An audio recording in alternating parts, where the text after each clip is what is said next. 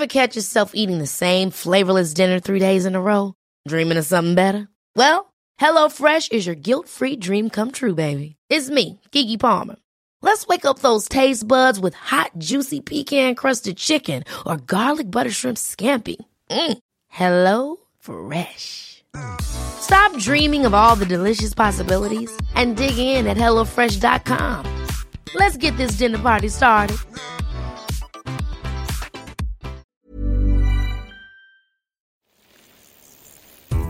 The Bradley Wiggins Show by Eurosport in association with Lagger. Bicycle insurance powered by the community. So we're back, Bradley Wiggins podcast. This is our mini podcast. Matt, do you want to tell everyone where we are? We're in Valmenier in the Alps with a gorgeous view. We're actually on the same hillside as the finish today. I believe the finish is just behind us. It's not far off the Col de Telegraph, basically. Yeah, we drove up the Col de Telegraph to get here, didn't we? We did. So. Pouring down the rain outside a manic pizza bar. Sandy Kazar's in there, all of the NBC lot. Yeah. You have to hear some music, don't worry. Well, it's a good atmosphere, isn't it? I mean, I don't know how your day was, but I spent it on back of most of the motorbike. There wasn't much to look at, but it was actually a great day. I really enjoyed it. How was your day? You had a poo today on the side of the road. Yeah, we stopped off on the Col de Telegraph on the old Brompton, did about 500 metres, needed a poo, did a poo behind a little hut, and it was lovely. And off we went again. A lot lighter, so the power to weight ratio shot through the roof. Through the roof. So, yeah, Nairo and Quintana, come back, eh? Well, it was actually really, really good to see. And when he was in the break of the day, wasn't he? I thought there'd be a big break. 30-odd riders again. Yeah, Greg Van Avermaet again. Yeah, 6 minutes. Yeah. Van Avermaet, really, you could tell that CCC really wanted to do something. But when Quintana went clear with that little group with Michael Woods, Roman Bardet was there as well, Lutsenko, when he surged clear, they couldn't respond. There's nothing they could do about it. And it was the Nairo Quintana of old. And I'm really happy for him. But interestingly, which we're going to talk about in a minute, is how much time he then put into the yellow jersey group behind. That was the interesting thing. Quite a lot, wasn't it? Yeah, because I think the race was really happening behind, wasn't it? But I think a lot of people said on the telly that they just didn't. Ineos, when they wrote, it wasn't going fast. I think G said that in his interview, was it really? It just wasn't fast enough pace, was it? So they stuck Egan Bernal up the road, didn't they? Yeah, well, they were riding. Who did they have left in the group? They had Wout Poels. He'd crashed earlier on, hadn't he, with Caleb Ewan? Yeah, I saw that actually. Yeah.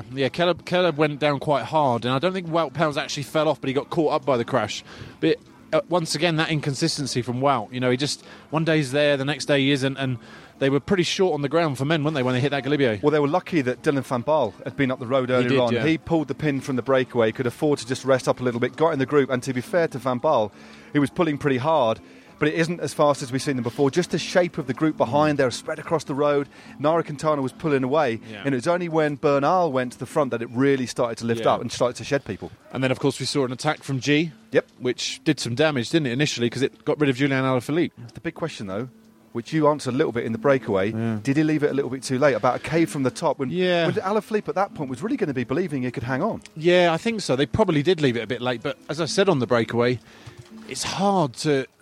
There's a bit of sort of insecurity. Now, how much do these guys really go for it in the style of Nibali or Contador used to, and risk everything, get caught, and then get dropped from the group? Yep. You know, it's that fine line between...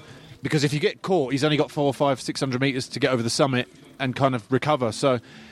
But if anything, it showed that he's got the legs to do it. So that might carry some confidence into the next couple of days. That's, again, on the finish line. I mean, I must say, we got caught in a real media scrum. I've seen the pictures. Yeah, unsurprisingly, the top of my Eurosport microphone fell off.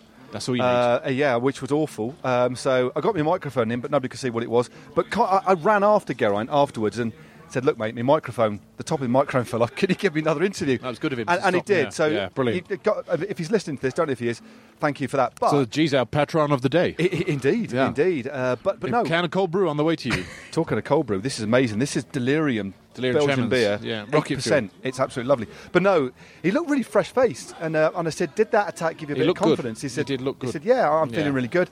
But it was a difficult one. When Bernal went, nobody could stay with him. But I was surprised Pinot didn't go. And maybe that's a sign that Pinot is now starting to tire. And maybe Bernal is the best climber in this race. Well, Pinot didn't look that good. He did have a face on him, but he did close the gap to G quite well. So, I don't know. Look, put it this way. I think if Pinot had the legs, he'd have gone on that climb before Bernal. Yep.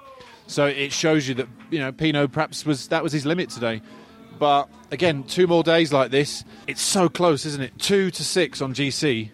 There's nothing between them. So, looking ahead to the penultimate mountain stage of this race, of course, Paris, nothing's going to happen there, but it's 126k, very, very short, but packs a real punch, mostly uphill. It's a tough one, isn't it? Yeah, a third, a second, and a third, and then we've got the mighty Col d'Iseran, which is the Henri de Grange Memorial, which means it's the highest road in the Tour de France. 2,770 metres. That's high, isn't it? That's high. That's another, 150 metres on today? Yeah. Yeah. It's is that a climb you know? Is that a climb you've raced over? Iseran, I've raced over it once, actually. We started in Val d'Isère one year and we went straight over it. So it is tough. We go skiing there, actually, every year. I go to the top of that, and it's mighty high, just standing at the top, so let alone riding a bike over it. And then we drop down to Val d'Isère, drop again into the valley at Le Brevière, and then the final climb to Tignes, 7.4 at 7%. Looking at it, Brad, they've really got to try and do something, try and really upset the rhythm of Alaphilippe, isolate Alaphilippe on the Iseran, really, I'd say. I would say go on the Iseran, because the descent off the Iseran down into Val d'Isère is very fast. It looks a long way on the profile, but it is straight down, straight through Val d'Isère, through a bit of a tunnel, then the left-hander onto Tignes. If they leave it till Tignes, it's going to be too late in the day again, and it's all going to come down to that final day on the Saturday. It's set for a cracking final to the Tour, and it could go either way, couldn't it? I mean, if you take Alaphilippe out of that equation, 2 Bernal's at 130, G's at 135. I think Pinot's then fourth at 150. Yep. I mean, it's so tight. It's so tight. There's 30, 40 seconds between a podium potentially without Alaphilippe there. That's if we get rid of Alaphilippe. I mean, he must now start thinking, I can win this thing. That was going to be my next question. How much confidence must he be getting from staying, not getting dropped today? And the swagger, the panache with which he rode, he got dropped, chased over the top, and went by him. I was shouting to him to get straight to the front just to kind of show him, put his stamp back on it. You think you can get rid of me that easy, you know? So, I mean, but one thing I will say now is if we take ourselves back, best part of 3 weeks to when he won stage 2, was it stage 3? Yep. Did any of us ever imagine then that by the last Thursday of the Tour de France, we'd be talking about Alaphilippe? Could he win this Tour? It's amazing. Yeah, so I don't think he was even thinking of course that. He wasn't. I mean, you asked him that the other day, and he was like, no, he's ridden with modesty, but he's ridden with such great... It is an amazing Tour, and it's set that this tomorrow could be explosive. If it doesn't happen tomorrow, the tarmac, Brad, is running out. The climbs are running out for Bernal, for Thomas, for Pinot to try and shake Alaphilippe, and it's fantastic stuff. But also take yourself back to that stage he won. When he went, I don't think anyone in that group don't worry about him for GC. No. Imagine if that was one of the GC guys, they would never have let him go. He took 30 seconds that day, plus the time bonuses. I mean, and had Julian Alaphilippe started this Tour with GC in mind, would he have made that attack? There's so many sort of sliding door moments in this race, and it's been superb, and I'd like to actually see him pull it off now. I think he deserves it, to be perfectly honest. He absolutely deserves it. The way he's ridden it, it's been phenomenal. It's been very exciting, mate. Another day on the motorbike for you tomorrow. Yeah, another day. Bit of a loop. We're going to be in the car for a fair bit.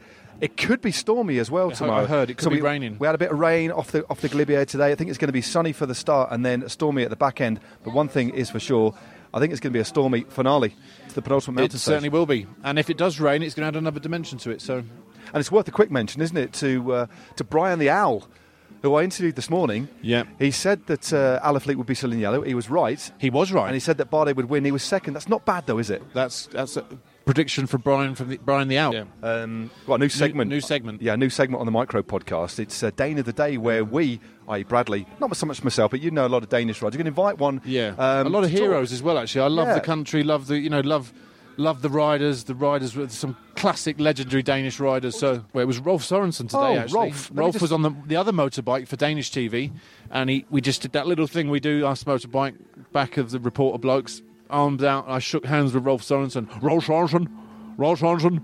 Yeah, and I just, that was like when touching the hand of a god. Tour of Flanders win in 97, Liège-Bastogne-Liège winner, Paris-Brussels winner, yellow jersey of the Tour, stage win in 1994 of the Tour, big Neil Stevens. Stage win in the Tour in 1996, second Olympic Games behind Pascal Richard. Great rider. Phenomenal. Rolf Sørensen from Denmark. Tomorrow we'll have our next Dane of the Day. Could be Lars Mikkelsen. Could be Christian Gerhardsen. Could be Jakob Forsjang. Could be Lars Mikkelsen. Could be Bernardis. Dane of the Day.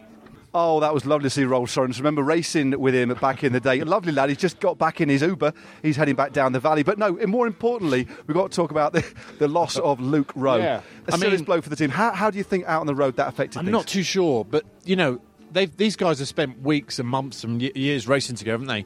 And you're going to notice if one of your best mates isn't there, isn't there? Yeah. All of a sudden. Yeah. That constant voice in the radio, that guy making the decisions on the road. They basically lost one of the biggest sort of personalities in that team. The guy who's on the radio, the one who's saying, come on, we're going to start riding now. G's just stopped for a wee. We're going to all stop, all that. So they must have noticed his absence today. And it would have been a loss to the team, whichever way you look at it. Maybe not in a physical sense that he would have been there on the Galibier driving, but just, where's Luke today? Yeah. Definitely. Yeah. And I think when you work it out, I mean, obviously his presence within the team, but also you've got two leaders, Bernal and Thomas. And when you look at the workload that Ineos, that they took it up on the descent of the Israel in the valley, an amazing amount of work, and just another rider pulling for another 15-20 minutes. We know Luke can ride on the lower slopes. Yeah. May have changed things. Maybe the pace could have been harder later on, but we'll never know now. We'll never know, and this is what they've got to contend with the next couple of days now. So, but actually, again, when you can compare it to Alaphilippe, he's still pretty much on his own, isn't he? Well, he had Enric Mas near the end. He capitulated I think that's good, isn't it, that he's come back in and started to... I saw Morkov was doing a good job. When I went back past the peloton to go to the breakaway, I was on the foothills of the Col d'Izoard. Viviani was still there, pulling his weight. So Richesi as well. Yeah. They're really they're pulling together amazingly. So they have. Then they've had a brilliant race, haven't they? Definitely. All to play for the next couple of days. The Bradley Wiggins Show by Eurosport in association with Lacquer. Bicycle insurance powered by the community.